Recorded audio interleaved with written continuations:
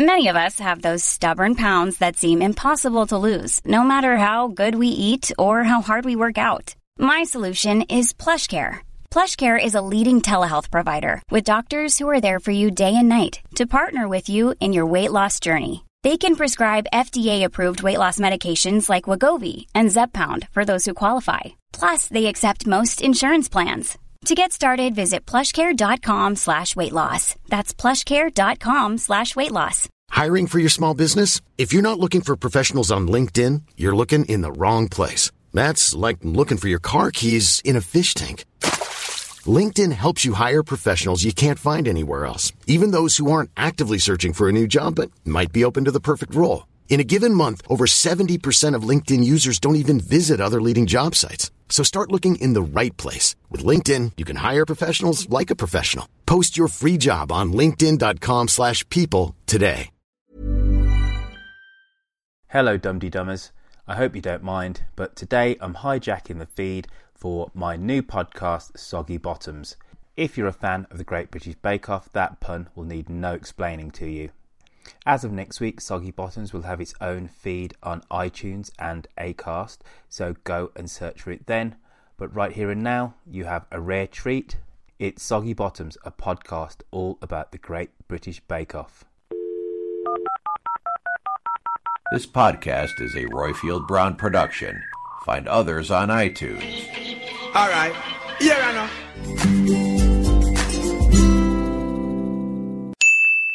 I've got my massive headphones on, and I'm clutching this microphone that's sort of like, "Hello, Britain. This is the news.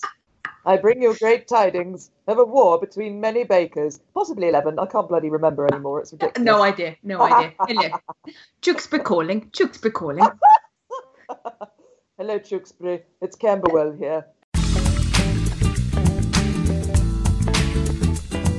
Hello and welcome to Soggy Bottoms, the Great British Bake Off fan podcast with the worst Google search strategy this side of Susan Boyle's album launch party.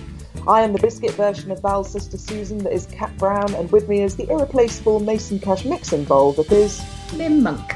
And together with our merry band of 37 structural gingerbread pieces, we're talking about Bake Off, the most English of English pursuits that isn't the Archers. And if you're looking for that, you want our magical sister podcast, Dum-Dee Dum. Now, for anyone whose brain might have boiled over like so much unattended jam at the sheer excitement of Bake Off's return, here's our chap, Jed Pearson, with a roundup of what's happened in the first 2 weeks in Mel and Sue's Tent Flaps. Hello, welcome to the Soggy Bottom Summary. I have 2 weeks to talk about, so strap in, folks.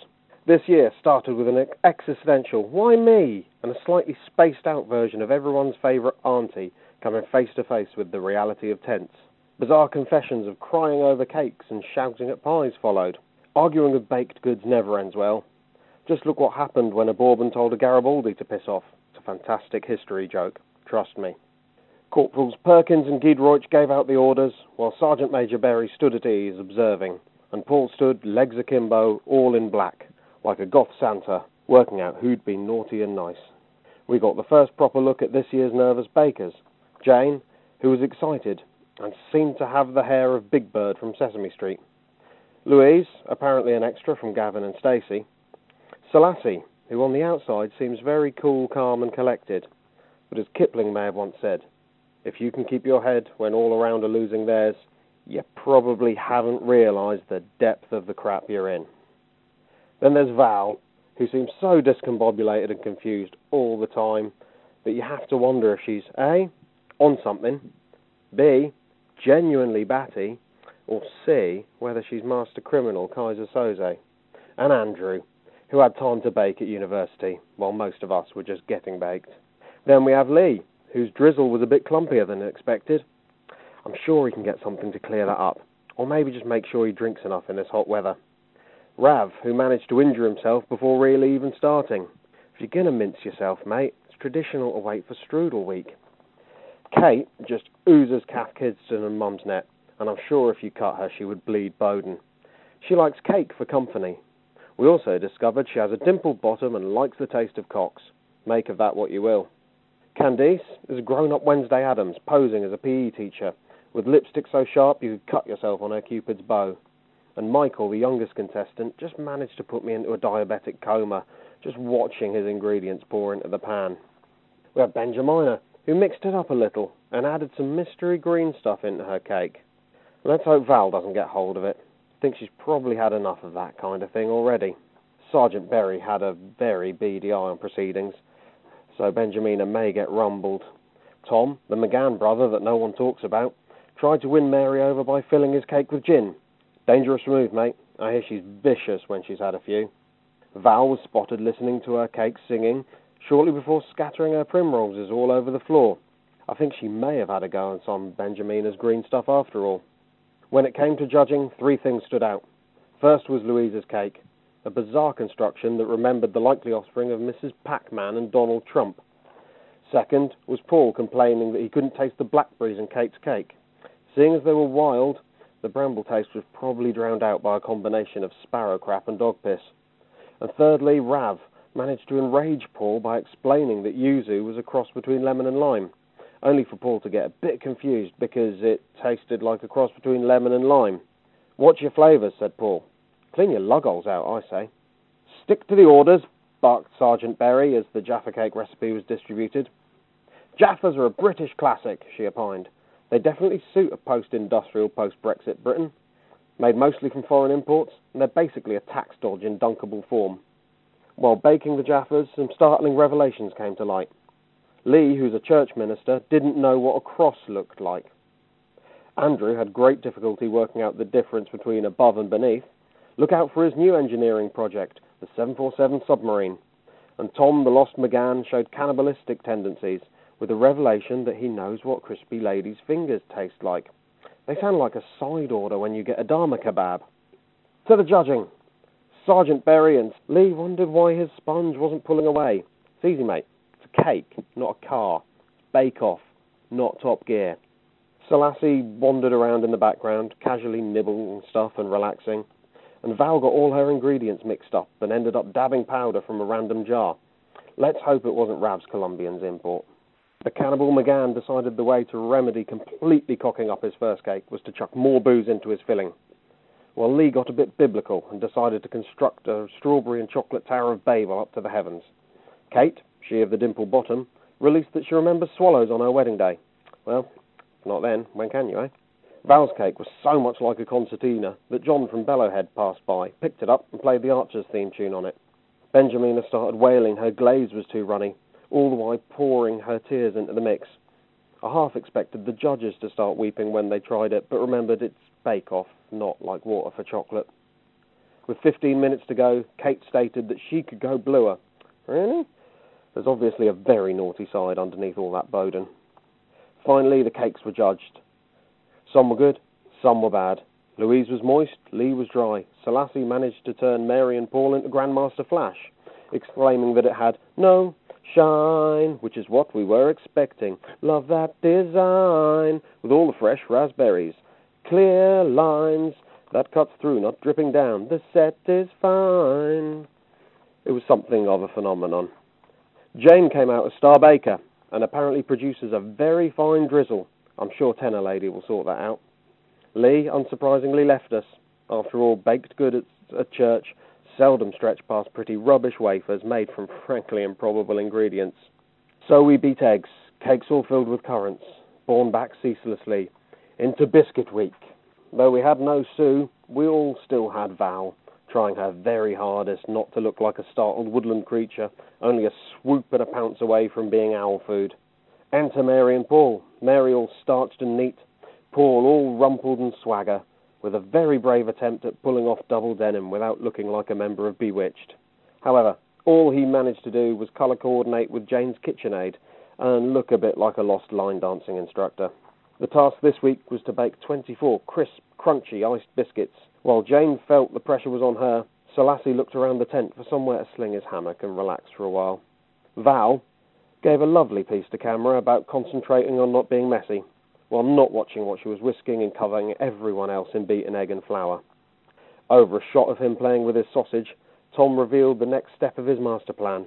After getting everyone thoroughly pissed last week on his cakes, he'd give them a pick-me-up in the form of his Chai Choco Mocha Frappalatticino coffee biscuits. I can't wait for next week's hangover-curing bacon and egg brioche with a diorolite dough. Jane baked flower pot biscuits so she could show off her auriculars and glaze her clematis. Rav based his biscuits on bunting. He needs to be careful there because it got a tendency to go missing a lot.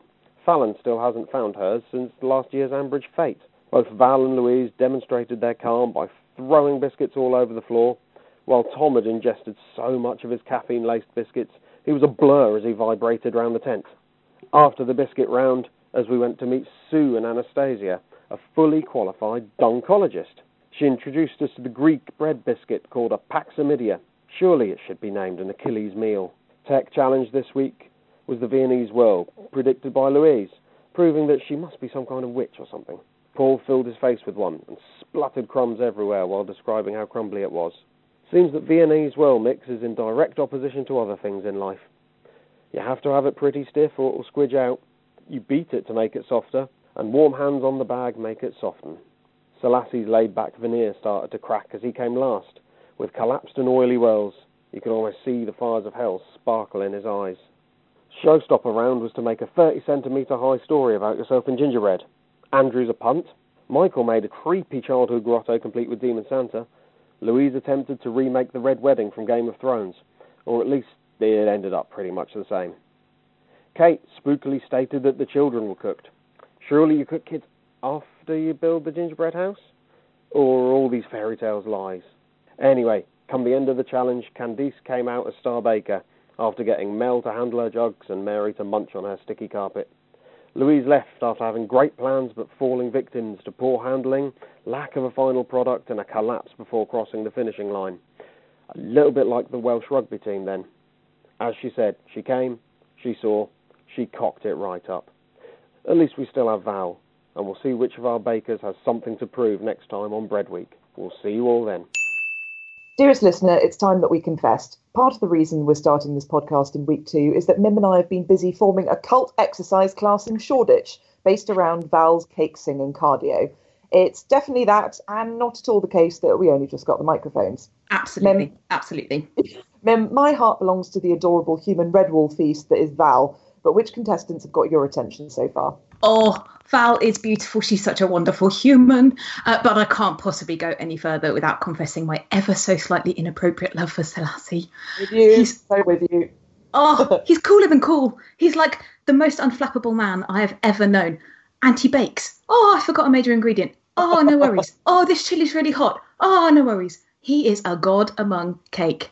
And I absolutely loved the way that he dialed down the Scotch bonnet in episode 2 Yes! from their call, because they were looking so worried, and he was just like, lads, this is not my first rodeo. I've been with people who have absolutely no taste for heat, and I've got you. This is fantastic. Yeah. Have you seen the lovely gif that someone's made of him trying his chili? And it's just his facial expressions going, yeah, that'll do. And it's just that whole like movement of his lips, like, yeah, it's quite hot, but it's fine. It's fine. I can't get over that gif from from episode 1, which is literally just that bit where he gets off his motorbike and then undoes his jacket and is like, I am the Superman of the city. I've got my suit on, yes! and it's not even crumpled. Yes, I'm not even Absolutely sweaty. incredible. No. Oh, Absolutely amazing. And we had a brief catch up before, and apart from mutually agreeing that it's far too early in the contest to really know anybody's names, but that we've managed to learn them all, which is fab.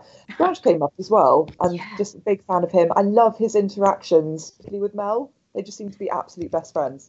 yeah. Oh, he just seems so calm. And I think that's why I didn't really kind of pick up on him. It was right at the end of the episode last night that I just went, oh, hang on, you're awesome. You know, your biscuit's burnt, and yet you have not flapped, you have not panicked. You've just been lovely and cheery, and just, I reckon he's going to be this quiet person that just chugs away for the first few weeks, and then suddenly will be Star Baker in week 5 and will win it.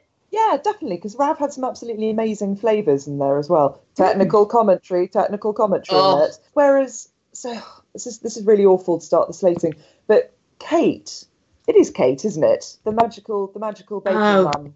Wonderful mum on the farm with all the ingredients. Mm-hmm. Oh, all of the ingredients, cross-reference chat from last year. Yes. She did some amazing stuff in bergamot, which, to be honest, I only know from Earl Grey tea, but willing to go there. But I don't know, there was something about her bake that failed to charm me in the same way as Rav, and that's probably just me being like wildly picky. But what is that? And do you think she needs to like loosen up? And if so, what do we have to do? Do we basically need to team up Tom and have some of his booze or something. Yes. Oh, she just needs to relax, definitely. And it's that age-old problem of the person with a bit too much style. Who was that person a couple of years ago that made like an enormous matchbox of biscuits? Beautiful. Again, terrible with the names, but I remember exactly that thing. Yeah.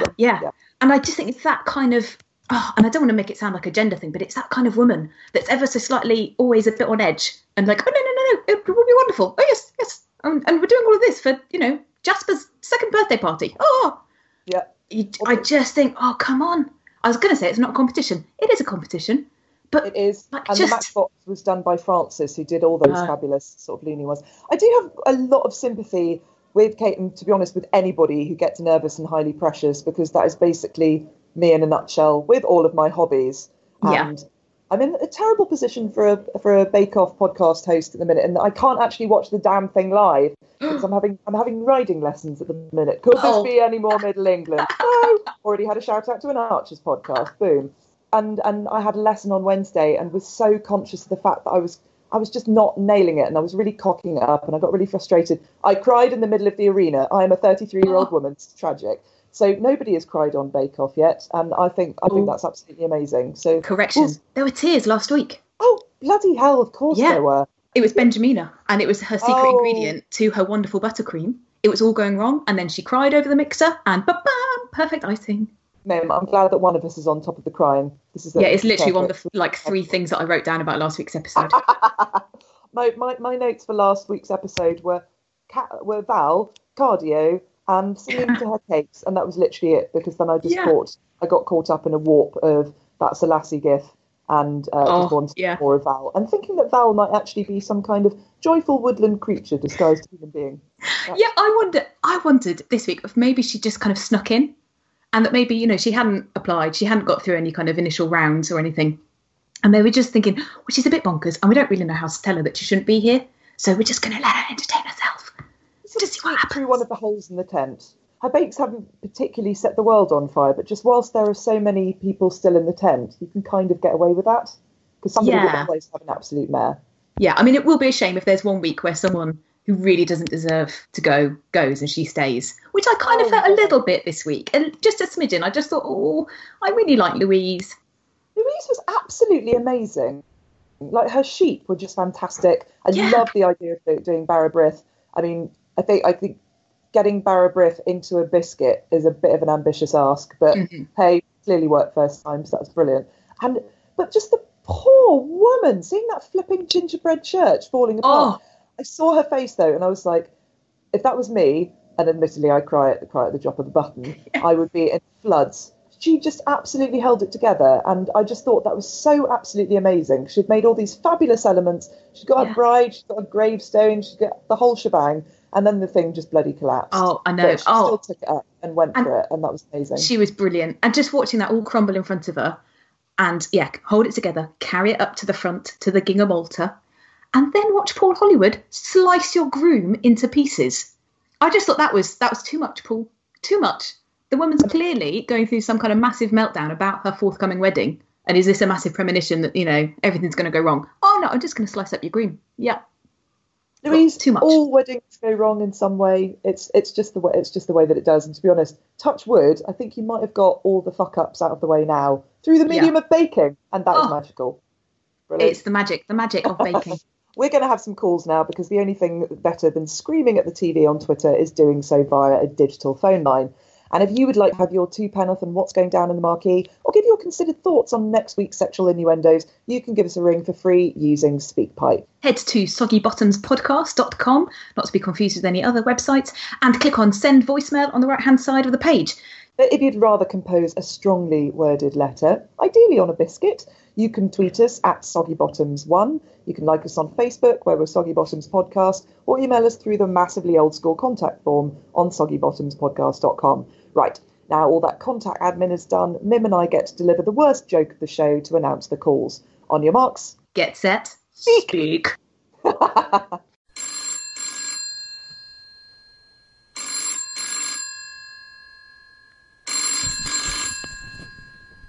Hello, Royfield and everyone. This is Titian73 from the Twitters. I'm an eager Dum-de-Dum listener and a brand new watcher of Bake Off. I've only just learnt to love it, thanks to a very nice friend of mine, Tilly.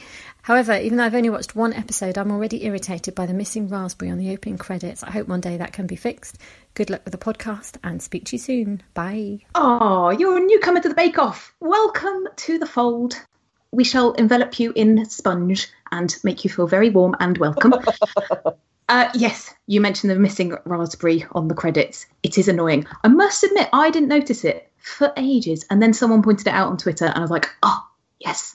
But you'll be glad to know, if you watch the Joe Brand Extra Slice programme on a Friday, their credits, they have the raspberry.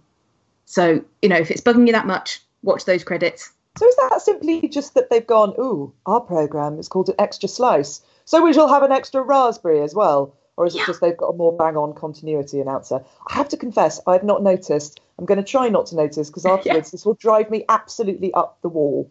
Absolutely. I really like the difference, actually, between, and I don't know if this is me kind of overseeing it or maybe just being incredibly simple, but I like the credits for Extra Slice because I like the messy kitchen thing. And I like, I like the fact that maybe someone's made the effort to put the extra raspberry on, maybe not, I don't know.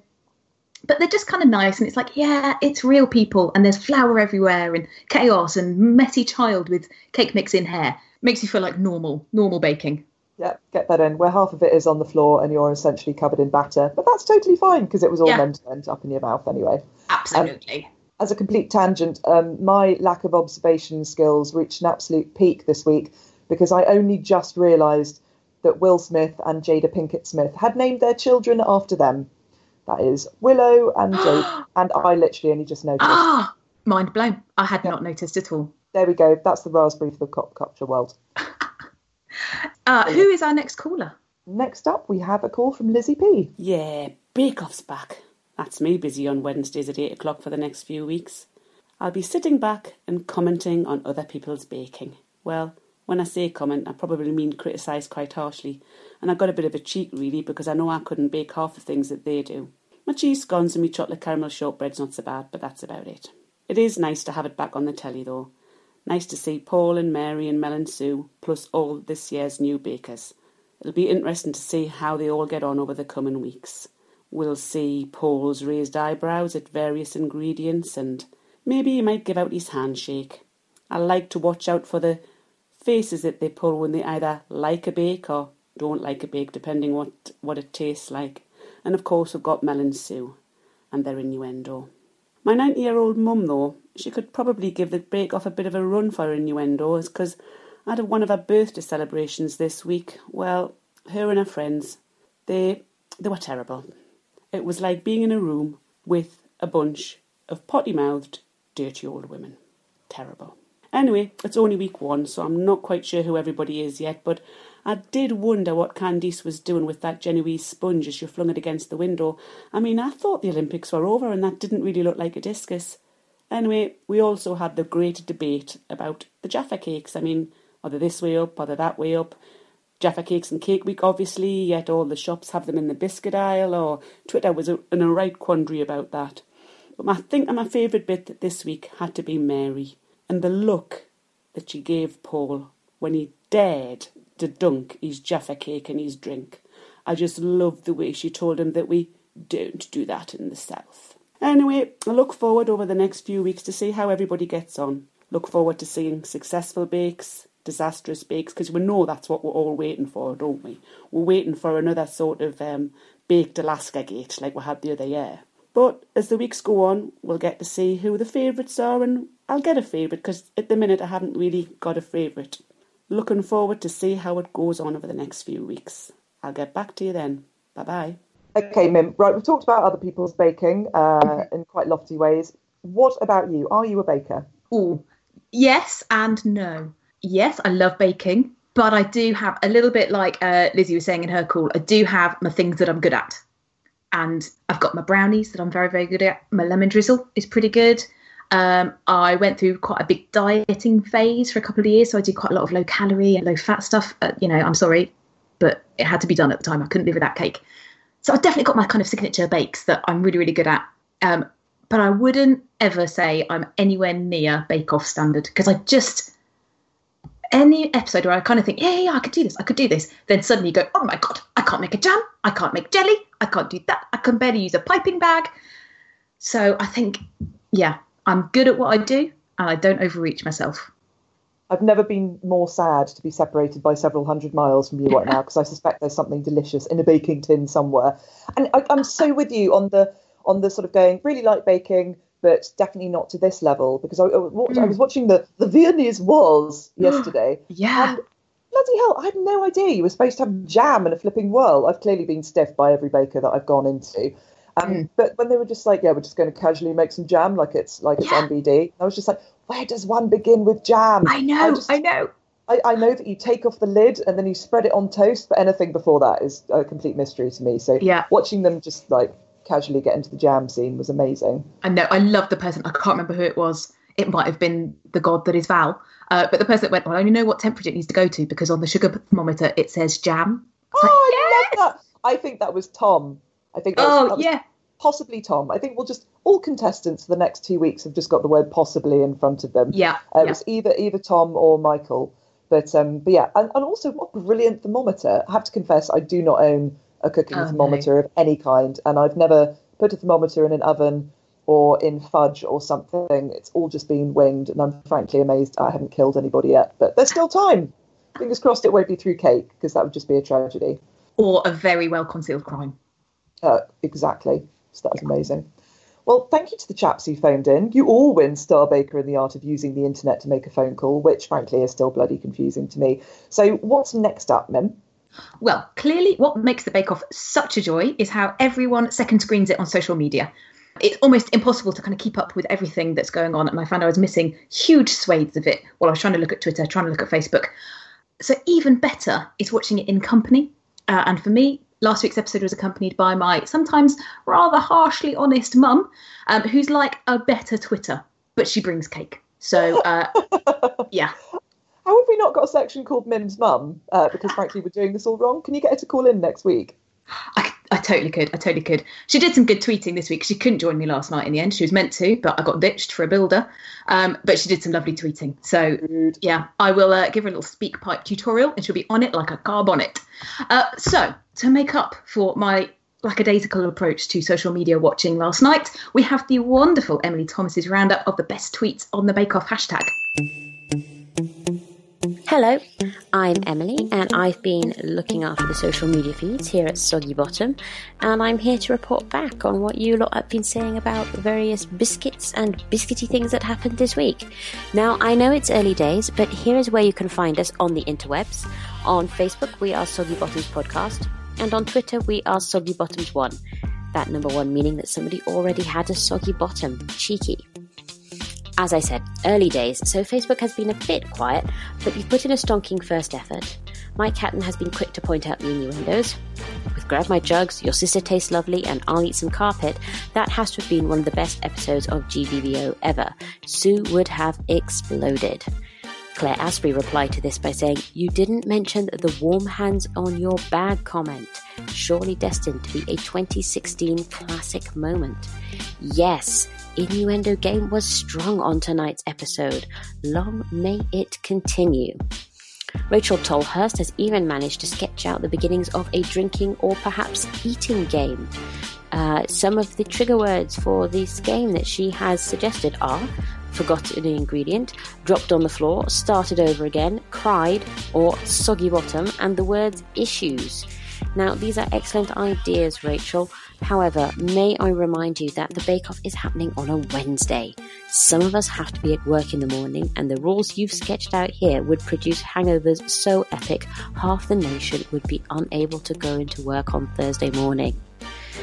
Now, Twitter has been another story. You've been all over the Twitters like Val's biscuits went all over the floor this week. We're going to start this week's Twitter recap with one from actual former contestant and winner of GBBO, John Waite, who said, "What the bloody hell is bergamot?" asked Mary. "Is it over 40% proof? If not, get out of my posh tent." Yes, we all know how much Mary's eyes light up at the sight of alcohol.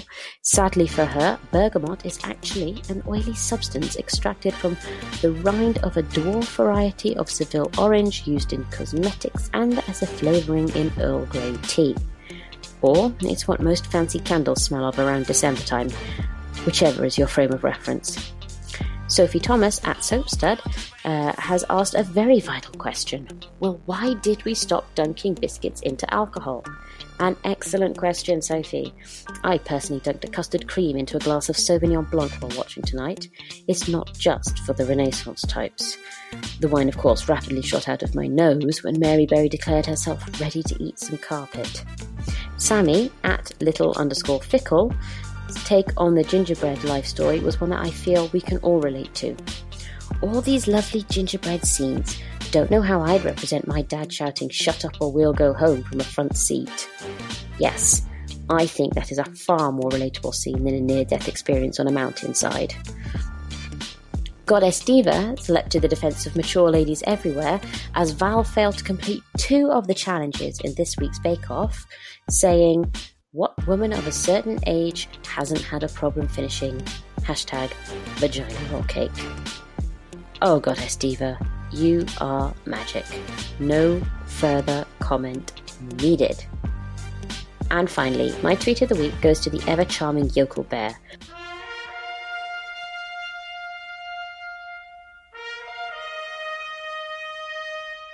who mused on what his gingerbread life story would be, saying, "Trying to think of what my gingerbread memory would be.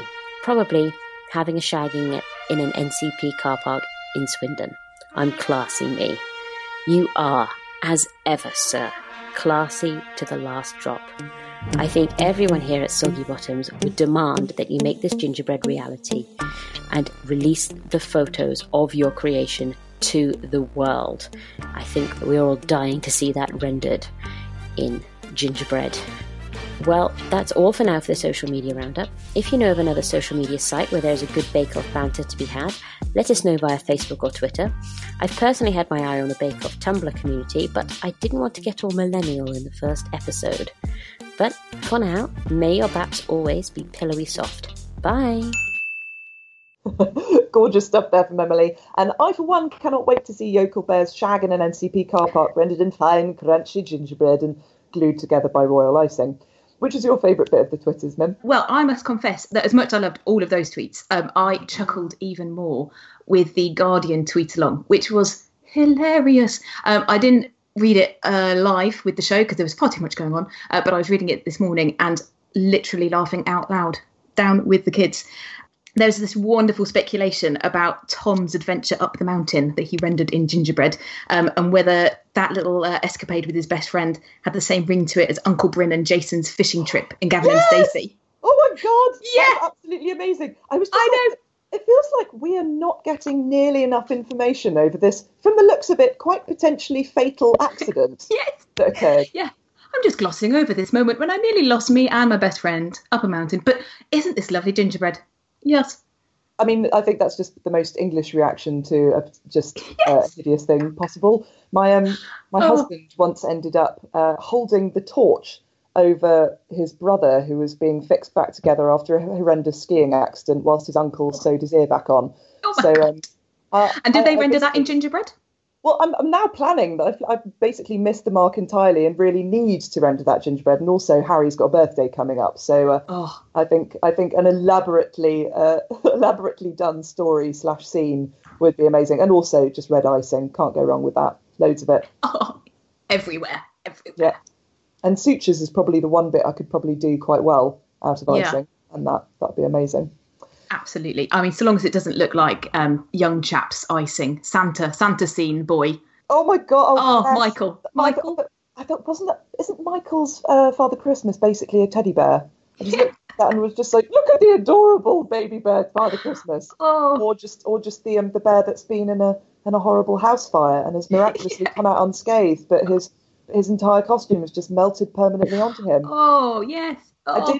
I was very pleased, obviously, that Michael's gingerbread tasted the best, but just sort of looking at it, I was just like, there has been a terrible fire, and and we don't know what's happened. And I really hope this isn't that plan, because I just like to think that the studio is still there, the elves are still cracking on, and they aren't having to live in this potentially horrendously fire-strewn shed. Oh, it was just such a bizarre choice as well. Just, I'm going to create this very obscure moment from my early life. Like, just, I don't know, odd. I do sense that as a hockey player at university, Michael might have many more interesting stories to render into gingerbread, but probably ran them by his mum and just went, no, Michael. No. Why don't you do that? Nothing more bit of that plan. Mary. No, none of that. Tell Mary about the time we went to see Father Christmas. Yes, that's definitely the last safe thing that is suitable to report, because then he became a teenager and it all went downhill from there. Absolutely. And I feel we're really glossing over Val's apocalyptic scene at the end. Just, oh my God, when the flipping Statue of Liberty fell down, I was having mad Planet of the Apes flashbacks. Yes! I believe I did tweet a picture of Planet of the Apes. I was on it. Oh, yeah, wow. oh, bless her. But I just think, make something of it. Just say, this is it. This is Yorkshire meets New York, and calamity has ensued. Exactly. This is basically just where we've just broken off. It couldn't be too perfect. Yeah. Do you think she's sabotaging herself? Oh, no. Do you think she's doing it deliberately to be the underdog? No, I think in that kind of scenario, you just you relax into it, and then when stuff does fall over, it falls over, and it's just like it's happening in your kitchen.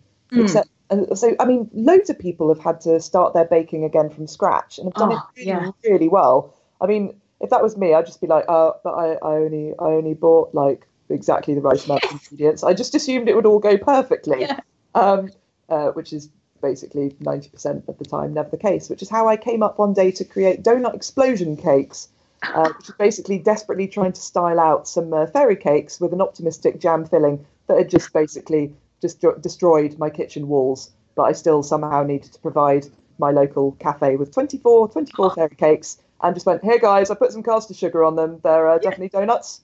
Donut cakes. Nice. Get your donut cakes. Oh, they'd be some awful hipster monstrosity, wouldn't they? What's the combination of cupcake and donut? Cup nut. You've invented the cup nut.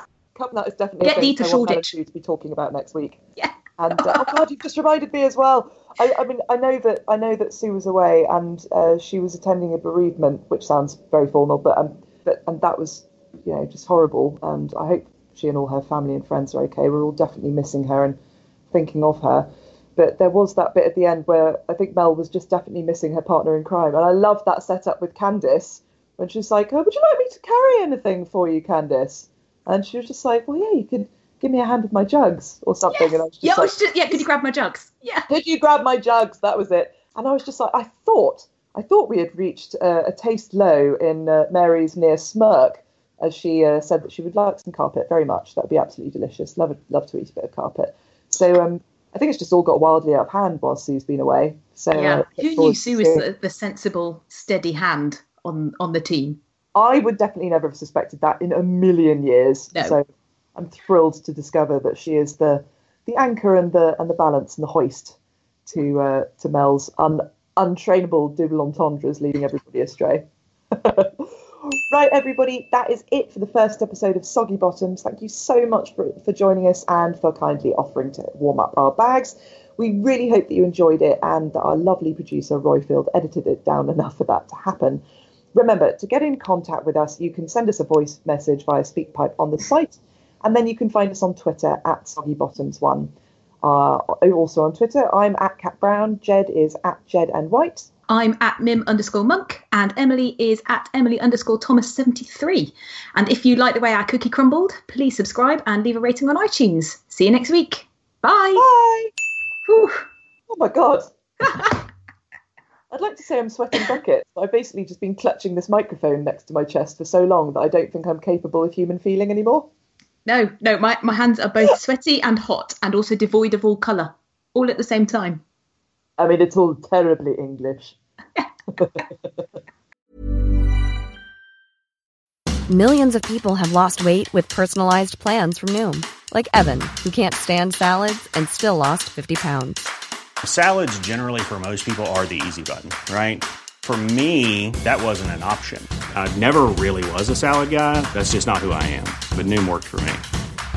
Get your personalized plan today at Noom.com. Real Noom user compensated to provide their story. In 4 weeks, the typical Noom user can expect to lose 1 to 2 pounds per week. Individual results may vary. Normally, being a little extra can be a bit much. But when it comes to healthcare, it pays to be extra. And United Healthcare makes it easy with Health Protector Guard fixed indemnity insurance plans. Underwritten by Golden Rule Insurance Company, they supplement your primary plan, helping you manage out-of-pocket costs without the usual requirements and restrictions like deductibles and enrollment periods. So when it comes to covering your medical bills, you can feel good about being a little extra. Visit UH1.com to find the Health Protector Guard plan for you. Ready to pop the question? The jewelers at BlueNile.com have got sparkle down to a science with beautiful lab-grown diamonds worthy of your most brilliant moments. Their lab-grown diamonds are independently graded and guaranteed identical to natural diamonds, and they're ready to ship to your door. Go to BlueNile.com and use promo code LISTEN to get $50 off your purchase of $500 or more. That's code LISTEN at BlueNile.com for $50 off. BlueNile.com, code LISTEN. Oh God! I basically just want to go and make a massive cake now, but I'm on the stupid Dukan, the unpronounced thing, just to try and spelt down a bit. So basically, the only thing even approximating baking that I'm making at the moment is a chocolate pancake every morning. And given that is literally 6 minutes from taking it out of the fridge to mixing it all together and putting it in the pan, that wouldn't even get me past the audition or the paper application. Oh. That's so sad. I do have a good chunk of lemon drizzle downstairs that I'm going to treat myself to. So sorry about that. I'll screw that. I'm probably going to go and break it and have some Prosecco. Why the fuck not? Yes! On that note, I'm probably going to go and listen to the Archers and have some supper. So I will speak to you next week. Yeah, speak to you soon. Take care. Ladies. Bye. Bass.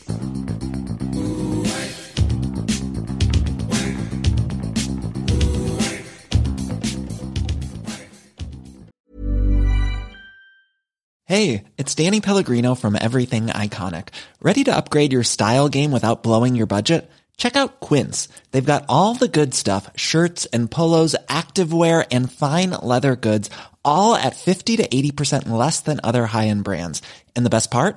They're all about safe, ethical, and responsible manufacturing. Get that luxury vibe without the luxury price tag. Hit up quince.com/upgrade for free shipping and 365-day returns on your next order. That's quince.com/upgrade. Mom deserves the best, and there's no better place to shop for Mother's Day than Whole Foods Market. They're your destination for unbeatable savings, from premium gifts to show-stopping flowers and irresistible desserts. Start by saving 33% with Prime on all body care and candles. Then get a 15-stem bunch of tulips for just $9.99 each with Prime. Round out Mom's menu with festive rosé, irresistible berry chantilly cake, and more special treats. Come celebrate Mother's Day at Whole Foods Market.